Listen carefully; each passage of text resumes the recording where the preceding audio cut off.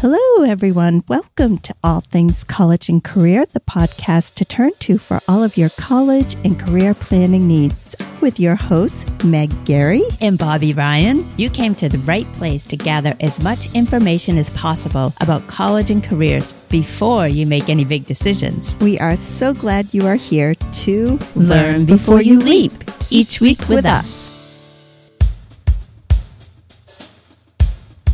We are really excited about today's guest, Madeline Mann, aka the Self-Made Millennial. If you are looking for job search advice, today's podcast is for you. Yes, this young woman is a real go-getter. We are so impressed with all that she has accomplished at such a young age. She is a 2-time author and wrote her first book at age 16. Clearly a slacker. Right. Anyway, she also is the creator of the incredibly popular YouTube channel called Self-Made Millennial that provides excellent career and job search advice. Yeah, and Madeline has been featured on Business Insider, Newsweek, Career Contessa, and more. This year, she was named as a top 50 person to follow on LinkedIn and a top 10 YouTube channel for job seekers. Pretty impressive. So if you are in need of job seeking tips, today's podcast is for you. It certainly is. So enough of our introduction. Let's get on to our conversation with Madeline. All right, let's do it. Hello, Madeline Mann of the Self-Made Millennial. Welcome to All Things College and Career, and thank you so much for doing our podcast today. It is absolutely my pleasure. So good to be here. Glad to have you, and good morning, Madeline. We are so excited to chat with you today. You are such an accomplished woman and an inspiration for sure. So where are we talking to you from today? I'm in Los Angeles. All right. You know, my husband and I just bought a house in Redondo Beach, so wow. Maybe not too far from you. See you soon. See you soon. Yeah. Well, not too soon. We're remodeling. It's going to be a year at least. So whatever. But you know, eventually, yeah. Another story. So anyway, Madeline, you have a lot going on. You are an HR and talent development professional, a keynote speaker, and author of 2 books, which we will get into later for sure. The creator of a very successful YouTube channel, Self-Made Millennial, where you provide career job advice to thousands of subscribers. You're killing it. Kudos you to do you. all of this and more, you know, so much more. But for the sake of narrowing down my next question, can you tell our listeners 3 things you love about helping others with their job search? Yeah. So what I love about helping others with their job search is, first of all, there's a lot of things before you actually apply to a job that I think people sometimes rush through, such as really getting to know what are their values, what makes them excited to wake up in the morning, what is going to be their true career drive. And so kind of helping people to take a step back and soul search before they job search is extremely fulfilling. The second thing I think is building people's confidence. A lot of the practices that I teach are where you are putting yourself out there. You're contacting people who maybe you don't know or know very little, and getting over that fear of approaching someone is something that you can take with you anywhere in your life. And I would say the third part is just the satisfaction of when someone lands that job and they're thrilled and it's the job that they didn't even think that they could get. And that satisfaction for me is truly the greatest gift. Yeah, that's a big reward for sure. Very well said. That's awesome. So listen, we want to dive into some of your job seeking and career tips later on, but I just sort of want to start where it all began or talk about your education a little, because a lot of our listeners are researching colleges. And as an undergrad, you went to UC San Diego, and for graduate school, you went to USC, University of Southern California. And I was wondering if you wouldn't mind talking a little bit about your experience there and what kind of students you think might thrive there, and just any tips and advice you have just briefly on those 2 schools. Absolutely. So yes, UC San Diego was my undergrad, and I would say that I am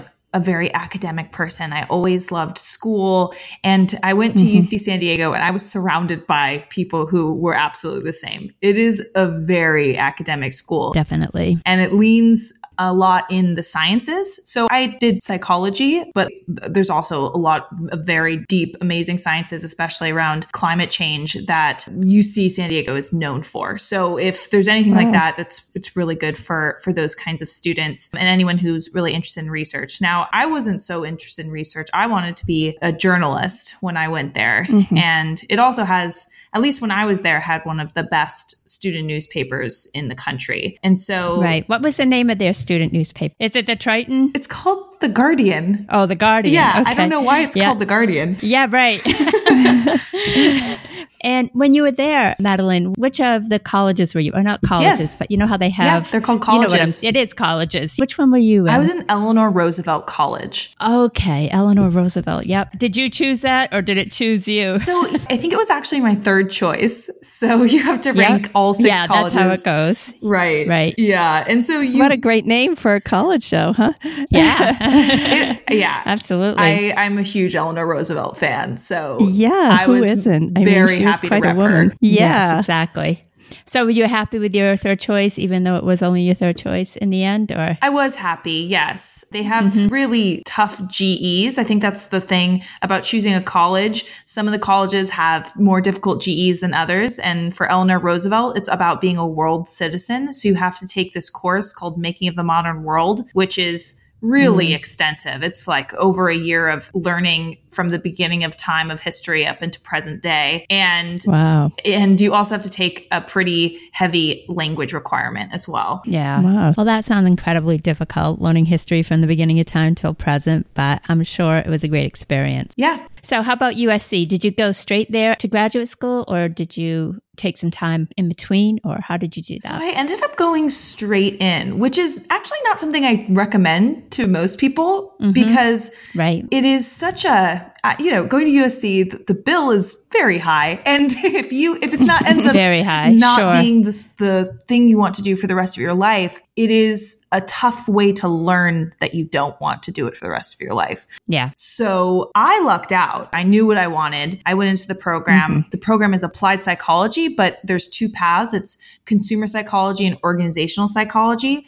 I went there for the organizational psychology and I absolutely loved it. And that's what I'm doing today. And so it absolutely worked out. And it was wonderful to be at a school where there was a football team and lots of pride and a very connected network. Yeah. I mean, they have an amazing football team. Yeah, that's for sure. And it's a great school. Yeah. Yeah. So do you draw on that organizational psychology background that you got in your master's degree to do the work you do today? Has that been instrumental in your success? Absolutely. Because I'm constantly thinking about, first of all, how do I measure success, right? It's by taking organizational psychology, you're thinking of how do I measure human behavior, which is something that's difficult to do. And so we're learning that from day one is you're taking statistics courses, you're learning about different studies. And then the second thing is that I am thinking about things from a point of view of let's not just try some things and see what happens. It comes from a research-based view of this is how human behavior responds to certain types of stimuli. And I'm going to craft facilitations or communications to employees in ways that actually enables them to take the action that I want. Wow, that's so fascinating. Yeah. Do you also translate that over into your social media platforms where you've had such a huge response? Have you used that background in response of human behavior, how they respond to communication? So I would say yes, but on a greater level, I think that a lot of the things that I talk about on social media are from me observing people, almost my own little ethnographical studies of people, of understanding, watching hiring managers over and over again have these same patterns of reactions to certain things. Or even in an interview, if someone answers a question and I notice myself being very impressed by them, I'll sit down after the interview and break down what did they do that made me feel good. Right. And so I always try to think through, I don't just say, oh, that was good. I think, why? Why did that happen? Why did that trigger such a positive response? Right. And that way you can share it with your listeners if you can break that down. Exactly. Right? It's not just a general, gosh, that felt great, but I really don't know why. It's good that you get in there and analyze it and then be able to share it. Absolutely. And we want to dive into that so much deeper, but we do want to just touch on your current career as a talent development management at Inspire in the LA area. If you could talk to our listeners that are interested in maybe a career in human resources or talent management, if you could just share a few tidbits about what a typical day is like, the advantages and drawbacks of your job, and how to best break into a field such as your own. Yes, absolutely. My role immediately preceding the one I have right now was an HR generalist. So I touched every single piece of HR, from the hiring of people to obviously like the benefits and admin side, to the building learning facilitations, to retention, engagement, org planning, strategic culture building, all of those things. And then I went into my next job, talent development, which is also usually called learning and development, where now I'm purely building facilitations and experiences for employees where they can learn. And that then enables change in the business of how do we now craft either our onboarding program or an all company retreat or a leadership program, all those things. So I would say some of the best parts about pursuing these types of roles in HR is that you learn the ins and outs of an organization. Like, I really intimately understand what's going on in the back room of what kind of decisions are being made and what's influencing the business. And you get to touch every department. You're a resource to across the business. So it's really helped me get very much a breadth of understanding. Yeah. And you also are that strategic person who helps with when there's a company change, right? You can change, companies often change either like, the strategy, the technology, and then you have to change the people to then follow that strategy and technology. And the people part is usually where companies fall short. You can have the best plan ever, but if you don't get people on your side and teach them how to do things the right way and motivate them to pursue that, then you're out of luck. Right. So I would say those are all of the really fun parts about HR and just building programs and then seeing them flourish and seeing the actual business results. It would be great if you could give us an example of like how you did that for one project or one transition, or maybe you did a on-site employee development thing. Yes. So here's a very simple example. I'm constantly talking to employees, and this was at my previous role. And I noticed that a lot of them were saying things like, yeah, we have a lot of meetings here and they just seem inefficient. Mm-hmm. And these were offhanded comments. They weren't complaining heavily, but it was a pattern. Right. And so that was a signal to me, is that there is something a little bit broken in our culture. And so those are the things that I'm always looking out for, is what are we being permissive about in our culture that's actually damaging? I love that. That is so smart. And it is so important for someone to be looking out for that. Yes. And it's really, the greatest thing that you allow is the thing that's going to really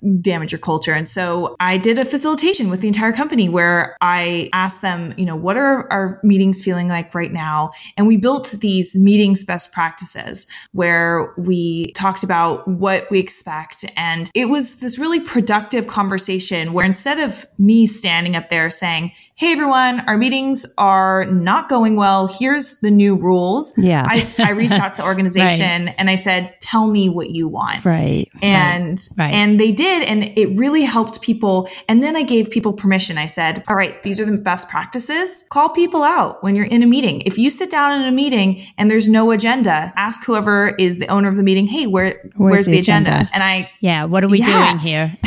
Yeah. And it's so important to get all the stakeholders on board whenever you make a change like that. I think that was a great strategy. Right. Everybody's a part of the solution. Yeah. I wanted to ask you quickly, what is the goal of your role within the organization? Like, to make employees happier, to make them more efficient, to be more productive? What's the ultimate goal? Probably all those. Yeah. Right. So yes, in my role now, I'm building out a full orientation right now. So I work at a company where we're in the energy industry, which can be very complex. And the idea is that by building out this orientation where people get up to speed quickly, they will now have higher velocity within a shorter amount of time. They'll be achieving more, and they'll be more likely to accomplish their own goals. So a lot of the work I do is enabling other people to be higher performers in their role. That's awesome. I build feedback facilitations and that kind of stuff, which again, if you get great feedback, you will then be able to better achieve your goals. So that's really seems like such an important role that I wonder how many companies actually have someone like that in place, but that sounds really valuable. Absolutely. I know. Also, just one final question on this. I just wanted to quickly ask you, for any listener hoping to break into a similar field in HR or talent management, what would you recommend as the best strategy they should embark on to get to where you are? Yes, I would say, especially from when I talk to people who are really starting out in this, going through this path, there isn't this really clear line. You don't just get an entry-level job creating trainings, right? You have to build up this trust and this experience. And so one thing I found is I started off as an HR coordinator. Another great role is a recruiting coordinator. These coordinator jobs are really great ways to start learning the organization quickly and then grow into a more specialized or even a more generalist role. Or it might help you sort of identify, if you get to know the company that well, where the best fit for you would be also, right? Exactly. Yeah, that's Yes. great. That's a great tip. But how do you get that first recruiter role? There's certain skills they look for. It's really being really organized, an amazing communicator. I've seen people get recruiting coordinator roles when they haven't had direct recruiting experience before, or there's a lot of ways that you can actually build recruiting experience for organizations. So if you are someone who is in a sorority or in a nonprofit organization or a club, and you are the one who's recruiting speakers to speak your event, or you're recruiting new members,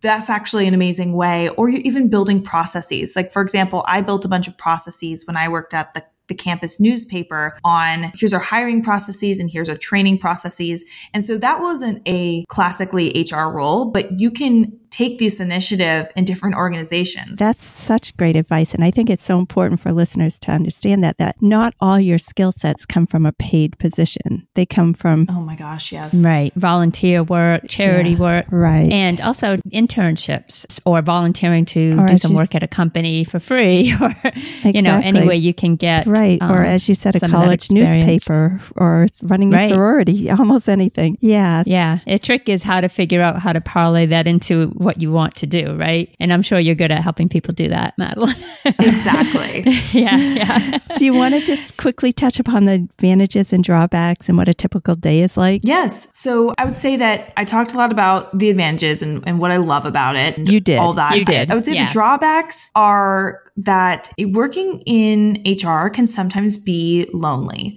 because you're the secret keeper. And you are also the person who, in the end, like, part of my identity in HR is that I am a massive advocate for the employee. But at the end of the day, my job is to protect the company. Right. And so that is kind of a weird dynamic in that you need the employees to trust you. And I really do move mountains to make sure that they feel comfortable and I'm doing best on them. But in the end, yes, you're hired by the company to protect them in any and all cases. Of course. So that is a great point. Right. And I'm sure there are times when you do what you can on the behalf of the employee. You go speak to whoever you need to, but you don't have the final decision on what they decide to do, right? So yes. And I would say the other two things that can be a drawback of the career is that often HR can be seen as an expense rather than an investment, since you don't see it directly as, we're not the salespeople landing all these amazing deals, but you want to shake them sometimes and be like, this is an ounce of prevention to prevent a pound of cure. Right. It's like exercise, so you don't get, sick. I mean, it's the same thing. And you can't produce sales numbers, but you have your employees that are more going efficient. To produce better. Yeah. Right. And that salesperson who's getting all of that great sales, we're going to retain them so we don't lose them. Right. That's your job. Keep them happy. Right. So, hey, do you want to give us a few minutes to talk about your books? We love the first book you wrote, You Don't Get Me, A Teenage Girl's Insight on How to Parent Your Teenage Daughter. So we're kind of curious where that came from and I assume it was from personal experience. Yes. So it's funny looking back now because it all seems to make sense. So when I was 16, I did exactly what I'm doing now. As I was studying people's behaviors, I was keeping notes of why were all of my friends having the same exact fights with all of their parents. And wait, hold up for a second. 16, you wrote this book. Yes. Wow, that's impressive. Okay, keep going. So I decided that, I was noticing this, and I noticed some parents were absolutely just amazing at lowering the blood pressure in the situation, just bringing it down and being able to then solve the problem. And other parents with their daughters, it just ended up being an all-out fight. Right. And I was like, what is these parents over here doing so well that these other parents are struggling with? And I started writing a book of all these different ways, and I was recording how different things made the daughter feel. And so this entire book was basically how to parent your teenage daughter from the teenage daughter's point of view. Yeah. Well, honestly, it's like how to make your employee happy from the employee's point of view. So you've been doing this right from the get-go. Yeah. Yeah. Do you have any quick couple of takeaways that you could recommend to parents of teenagers out there? Yeah. I know that there's this one part of the book that my dad, he face palmed when he read it. And it was when there's this moment of when I was crying on the kitchen floor because my friends didn't invite me to the movies. Right. Mm-hmm. And my dad and my mom walk in. My dad goes, "Who was it? What should we do? Should I call them? Where should I go?" And I just remember being like, I stormed out and I was like, "Get away!" Right. And I was so upset. And I wrote like, all I wanted my parents to do at that moment was to be like, "Oh, that is awful. That is just give you the a worst. hug and say, sucks. "I'm sorry." Yeah. Yeah. Right. Yeah. So there's a lot of vignettes like that. Yeah. But that's a typical dad. They want to solve the problem. Who do I kill? Just show me the way. Who's upsetting my daughter? Yeah. That's it. That's right. That's so funny. That is so true. But so more recently, though, you wrote Fill in the Blank Job Hunt, Essential Email Templates for the Job Search, which is so helpful. And I know you do a lot of templates that you give away on your YouTube channel too, like emails you can send out to prospective job interviews and things like that. So can you tell us about this book a little bit? Yes. So I wrote this book out of pure demand in my inbox.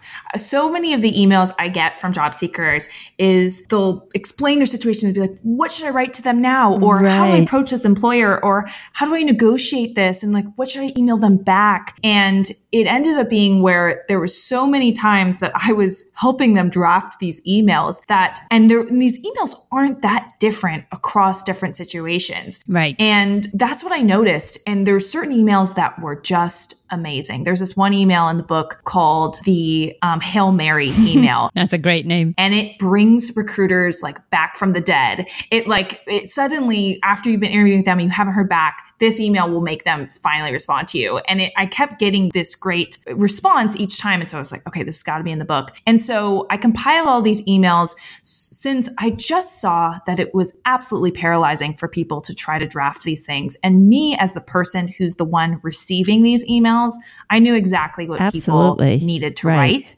Right. And so each email has blanks in it to where it says, okay, here's where you write this and here's where you put this reason here. And then it has an example of it all filled in and also details around why I recommend this email. Yeah, that's so genius. Yeah. And every job seeker and career coach should have a copy in their hand. Yeah. They absolutely should. I mean, people get paralyzed when they have to think about writing a letter if they think it's going to ruin their chances if I just say this wrong thing. Or and how do I say the right thing? And I just value the people who've been on the receiving ends, their opinions so much because, as you said, you've just looked at thousands of these. And so you know what works and what doesn't. And that's just invaluable advice for sure. I'm sure you get some letters that you receive that you just roll your eyes and say, what were they thinking writing this letter? That really is kind of the thing that triggered me to start all this in the first place, was just noticing so many people making mistakes across the board and just thinking, if everyone knew what I knew, everyone would be so much happier. That's right. That's great. Yeah. So listen, I want to talk about your YouTube channel a bit called Self-Made Millennial. That's how I actually came across you. I was watching some of your videos and just really responded to them because you just come across so authentic and natural and I don't know, just real. And your advice seems genuine and helpful. So I highly recommend anyone looking for a job to head on over and check out the Self-Made Millennial YouTube channel. It's amazing. Yeah, I have to interject. What I love about it too is that you get a lot of information, really good information, and it doesn't take much time. Right. You don't waste the listeners' or viewers' time, which I appreciate. Yeah. Because we're such big fans of your YouTube channel, obviously find it really helpful in our own line of work, but just wondering if you could touch on some basic career and job search advice. Like you have YouTube on the 3-step easy cover letter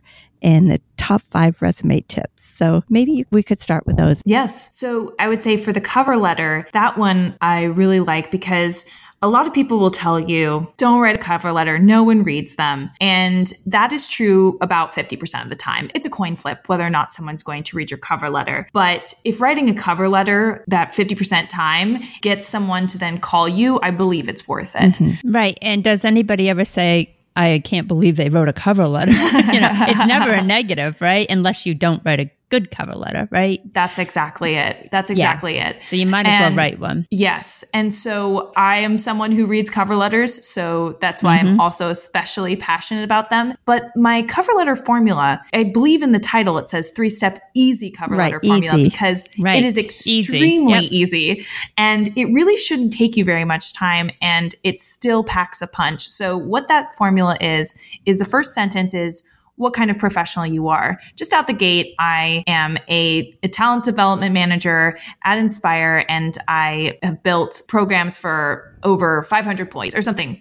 So a quantifiable experience right out of the gate. You use a number or a measure of some kind. Numbers are always good. If you can't get a number in the first line, that's okay. So yeah, I think it's just, people love to see numbers. I would say then the second part is naming an accomplishment or two that is specifically pertaining to the job description. Right. So I remember when I was applying for HR coordinator roles, I said things like, I've built a buddy program for new hires, and I have been the manager of all of employee files for 150 employees or whatever it was. And those are things that were showing up in that HR coordinator role where it's like, okay, this person has done these things, or this is also a great moment if you are maybe one of those applicants who isn't someone who has had this experience in the past, that you name these things from organizations, student organizations, or other things that you've done where you're kind of connecting these skills that maybe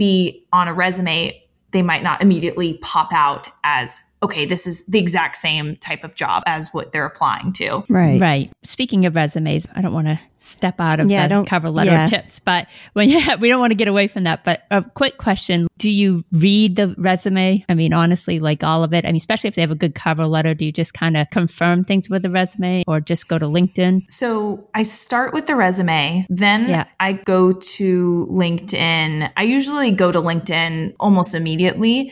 So that is extremely important. We have heard that from a lot of hiring managers, honestly. So listeners, your LinkedIn is important. Yeah, that's right. It is. It should be on your application. And then I'll go to the cover letter. And if I'm on the edge about the LinkedIn and resume, the cover letter generally pushes me over the edge one way or another. In one direction or another. Wow. Interesting. See, another good reason to have a cover letter. So you're on number 3. Yeah, so the cover letter. The third part of the cover letter is say something about why you're interested in that company. And do not overthink this. So it could be as simple as, and I'm very interested in working at your company because my values align very closely with your mission to bring healthcare to underserved communities. Boom. Done. Like that's right. And honestly, it is so crazy how many people do just send their resume out there and they don't take time to get to know what kind of company they're applying to. Right. Just crazy. It shows some laziness. All that time to send it out. Right. And also people that don't align their resume and their cover letter to the position they're applying for, because then it makes a hiring manager just feel like they're really not after this specific job. They're just throwing resumes out everywhere. Yes. It is ridiculous. Right. This resume could be for X number of companies. Exactly. So I just want to skip ahead a little. So you've submitted 99% of the time now, I believe, electronically, your cover letter, your resume. How do you make sure the hiring manager sees all that? What I recommend is to never apply apply and then just wait. I recommend sending an email or LinkedIn message to either someone in the company or try to find out who the hiring manager is and let them know you applied. Right. So the way I do this is I go on LinkedIn and I see who works at the company and I see if anyone is a first or second degree connection. Mm-hmm. And if there's second degree connection, I look to see who we're connected by and I hope that it's someone who I legitimately have some sort of relationship with. And I'll either ask them to introduce me to that person, or sometimes I'll just go ahead and in my message say, hey, I saw you are connected to Meg. I was on her podcast and we have a great relationship. And I wanted to reach out because I just applied to a job at your company. And I was hoping, my resume might get lost in the shuffle. So I was hoping you'd help pass it along or something like that. Yeah. Right. Yeah, that's great. I heard this LinkedIn tip from Wayne Breitbart, who you also know. And he was saying that you can search in an area, say you went to USC, you can see if anybody in that company went to USC. Right. And that could be gives you connection. Something in common. Yeah. Hey, I'm a UCSC grad too. Yeah. Or whatever. Yes. Yeah. That's magic. Absolutely. Yeah. So use all your networking availabilities. Yeah. LinkedIn's really been a game changer that way. But yeah, so let's, okay. Now we know so how. Those are good tips. Yep. How to get your resume seen. Yeah. Because when you post a job, Madeline, how many responses would you say you'd get? It depends on what kind of job it is, but often hundreds and hundreds of responses, especially the more junior it is, especially. I've opened up internship applications and it can just be a total onslaught of many hundreds of applications. Right. And then how many of those use another way to contact you or another connection? What percentage of applicants manage to do that? Yeah. Maybe 5%. Yeah. So if you can do that, you're really setting yourself apart. Odds, yeah. And oh my gosh, speaking of internships, so you're talking about entry-level positions or people that could possibly be in college and looking to. That's a challenging time for people to get that first opportunity. Do you have any specific steps for young people that are, or even older people that are re-entering? Yes. For people who are re-entering or they're going in fresh, you definitely want this multiple contact strategy because that triggers, when a hiring manager gets a message like that, sometimes they don't see it. Other times it makes them realize, oh, this person actually really wants this role. I'm just going to go check them out. Or I'm just going to look at their LinkedIn profile. And that helps you get through. Another thing to do is I have a strategy called a BAMF binder. And what it is, it's basically creating a portfolio for yourself. A lot of people who are designers or other visually creative people have portfolios, but I've had a portfolio in every single job search I've done. And what this does is if you were working in a different industry before, or a different type of role, or if you were volunteering for a bunch of organizations, there's a lot of work that you did that is extremely transferable. And sometimes hiring managers seeing that on a piece of paper and looking through the way you display that experience makes it so much more impressive and makes it so much more transferable. And that's such a great tip. Yeah, that's a great idea. Yeah. And you really have to be thinking about that while you're in whatever your current job is. Yes. Or if you're in a sorority or if you're in college, anything you can put into a folder to help you get that job later on. That makes a lot of sense. That's nothing I ever did, Donna. Yeah, you're really ahead of the game. You're really on top of things, Madeline. But so we don't have a lot of time looking at the time. So I do want to just definitely touch on some great resume tips and some LinkedIn strategies, which you, again, have an amazing LinkedIn following. And so what do you recommend in those areas? So something that's really interesting is that there's 3 parts of your profile that if we're talking about search, so the 2 people who are using search the most often on LinkedIn are recruiters and salespeople. A lot of us want to be found by recruiters. And if I was just to give you 3 things to look at on your profile, the first would be your headline. Your headline should have the right keywords because when a recruiter is searching, that's where the search first picks up the keywords is your headline. So right. And LinkedIn will populate automatically to your latest job if you don't go and edit it. And that's absolutely correct. Yeah. Yes. And so what I recommend is think about what job you want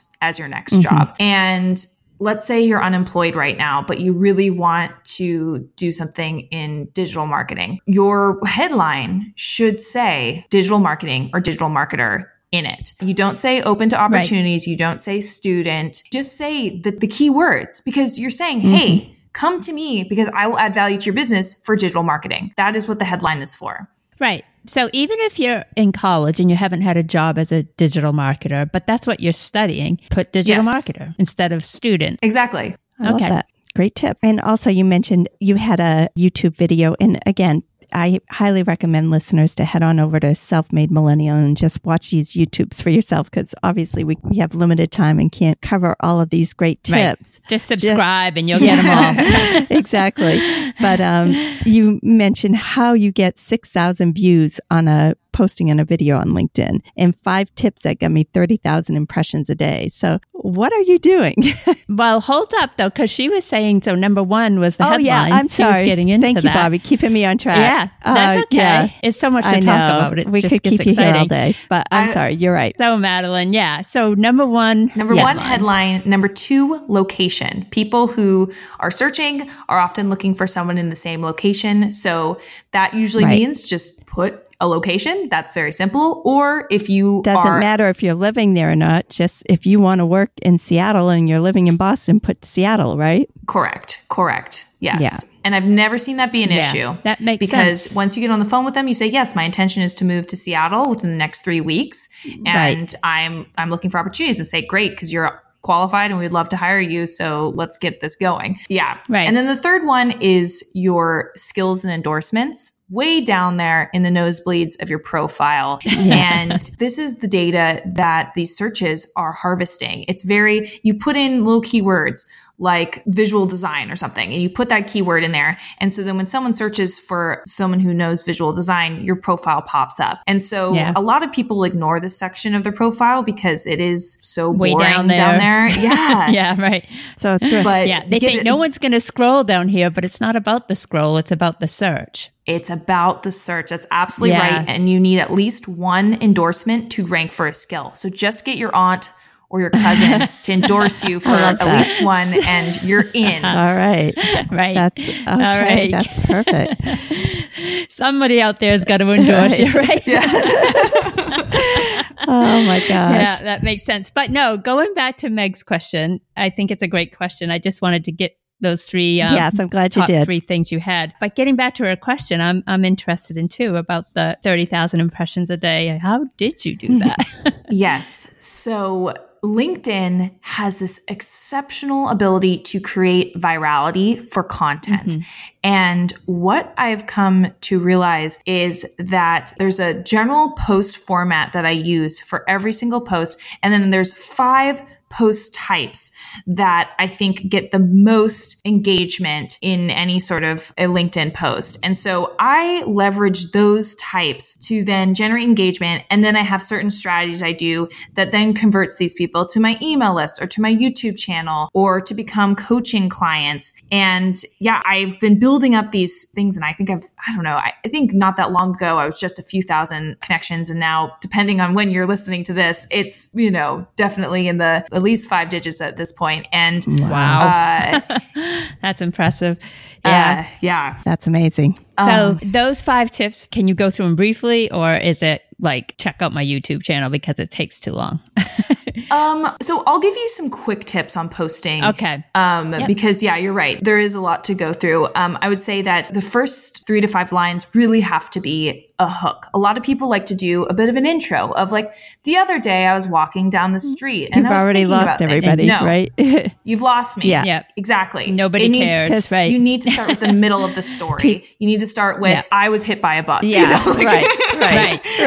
Yeah, exactly. Get to the punchline, would you? Yeah, because people are scrolling, so it's got to be something that stops them from scrolling. Yeah. I have to say, one thing that makes yours pop out, honestly, is how you do your name with the orange. Oh my gosh. Right? Yeah. That was a total experiment. Yeah. You know what? It works for me. That draws my eye every time. And I don't even have to read. Right. I know it's you now. It's like your I see brand that a little bit. and I know it's you. Yeah. Yes. I love that. So that is absolutely intentional. Right. I see it all the time where people, their emojis pop up after talking to me. I'm like, right on. Let's do it. Right. It was a great move. Anyway, so you were saying the first 3 to 5 lines are your hook. And then right. And you really need to space out your text. So for some people, this hurts them in their soul, where they write a sentence or 2 sentences and then they have to hit enter twice. And because it just feels unnatural. But then once you post it, you realize, and you look at it on mobile, the readability there is vastly improved. That is a great because tip. People digest things in small segments. So if you overwhelm them with lengthy text, it's going to be a wash. Right. And I just love how LinkedIn restricts us to 1,300 characters, because if you've seen my posts and they are my best tips in as few words as possible, because I usually try to cram in at least like 3 or 4 tips in there. And that is kind of the wonderful magic of this, is that you learn, how do I give someone an actual piece of advice or give them a story with a very key takeaway where they can walk away and be like, wow, that was an amazing read and I learned something, but it was only 1,300 characters. That's a gift or a talent, I should say, for sure. Yeah. No, it is a talent. So I do think it can be taught. And I actually created a course, which is launching in November, called LinkedIn for Thought Leaders. And it teaches you basically A to Z how to create a content calendar, there's a lot of like things about the LinkedIn algorithm that you really need to know when posting, because you'll get either rewarded or punished for doing certain actions. Okay. And just how to build the best kind of content. So I'm so excited about that. That's fantastic. Oh, that's going to be great. How can people find that? Yes. So it's on my website currently on MadelineMann.com, LinkedIn for Thought Leaders, or if you just go to my website, it's one of the top tabs up there. Currently, you can get on the list, but then it'll launch in early November. Oh, that's great. Yeah, I'm going to get on that list. Yes, do it. I will, for sure. So, okay. Should we just quickly cover some resume tips? Gosh. Yeah, I'd love to. All right, let's quickly cover some resume tips. 1 minute or less. Yeah. Could you please share with us some of your resume tips? Yes. One great thing to do is to, at the top of your resume, is to add some career highlights. So some really banging things that you have done thus far, such as, let's say that you have a bunch of unconventional experience, or it's from a bunch of different organizations. And so that's not your work experience. That's a great place to feature. If you were in an organization, you ran an event where 3,000 people showed up and you were the one responsible for getting them all in there and running it. But that's not an actual job. That was just maybe a 3-month thing that you did.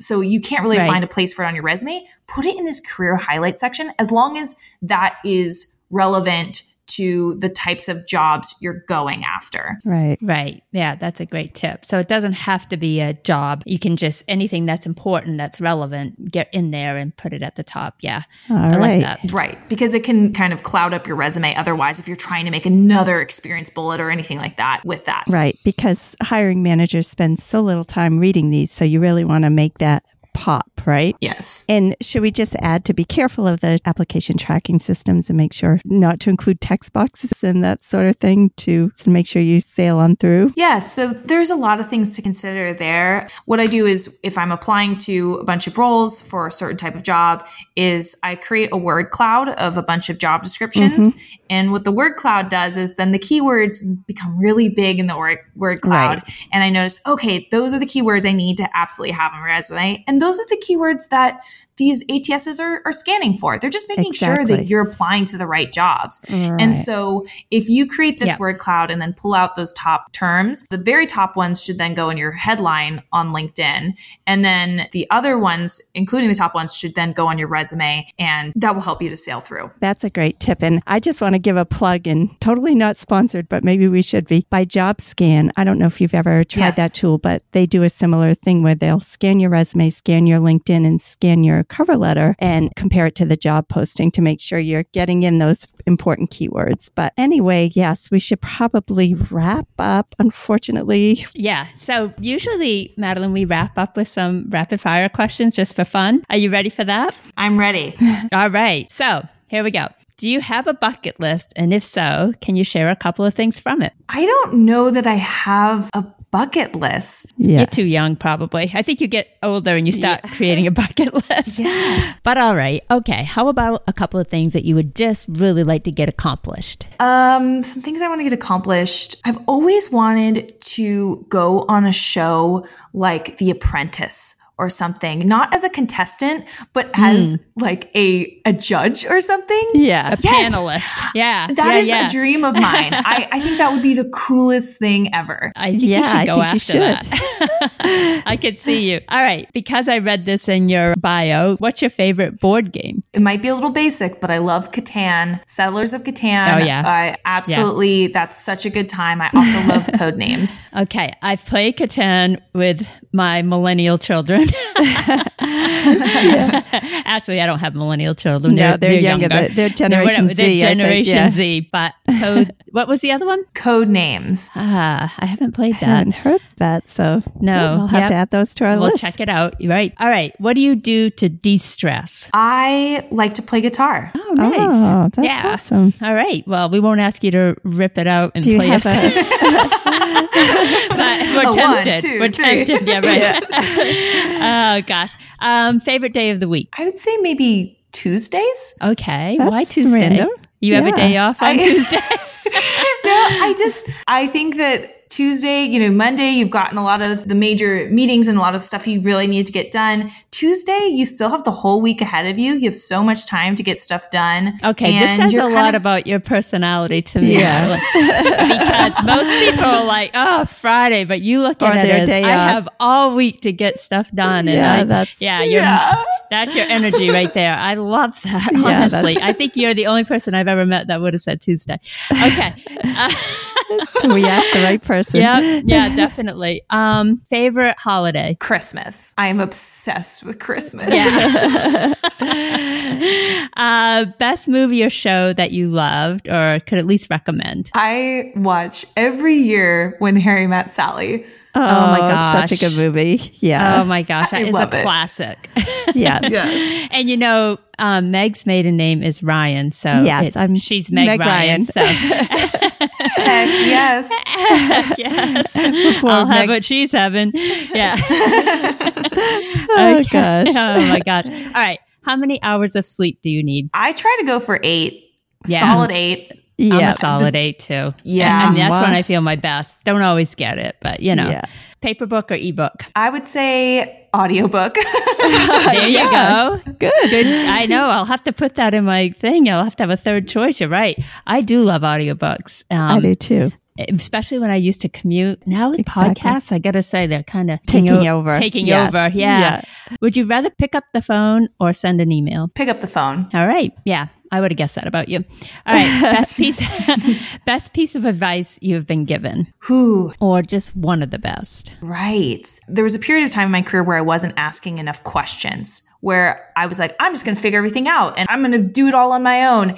And then I ended up making a lot of mistakes because I wasn't asking thorough enough questions. Mm-hmm. So I've learned to now, even if I think, wow, I'm probably going to stand out because I feel like I'm the only person in the room who doesn't know the answer to this question, I ask it anyways. And it's always been positive. Right. Yes. That is a good tip. And I do think that comes with age and experience where you don't feel intimidated to ask or you don't think that it's not a negative thing. Yeah. Right. It doesn't make you look less. And I think for a lot of people running places, they would prefer to have people asking than plowing ahead and doing the God, yeah. Yeah. And making a nightmare of the situation. But that's a great advice. So you made it through the rapid fire session. It wasn't too bad. Yeah.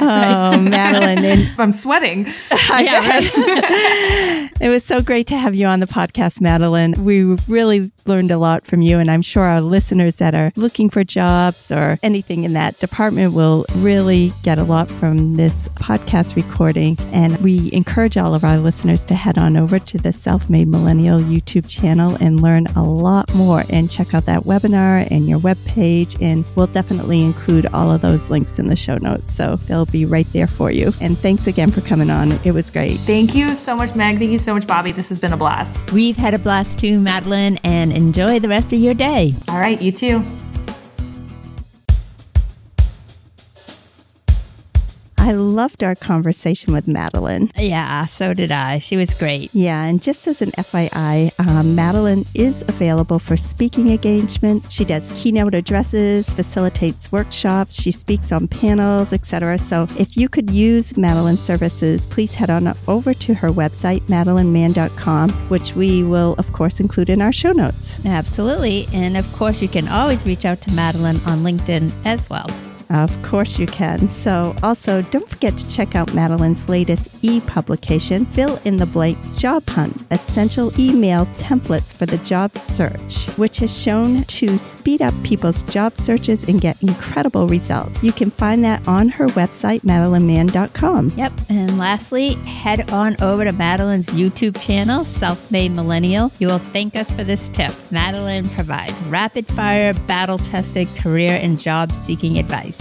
She sure does. And I'm sure you'll love her YouTube channel as much as we do. Yeah, absolutely. So thank you, everyone, so much for listening today. Yes, thank you. And please don't forget to subscribe to our podcast. This is the only way we can grow and help others to find our show and maybe one day actually make a little money for the thousands of hours we put into producing this content. I mean, that would be a novel idea, right? Yeah, right. Yeah, it'd be great. Have a great day, everyone. Thanks so much for listening. Yeah, have a great day.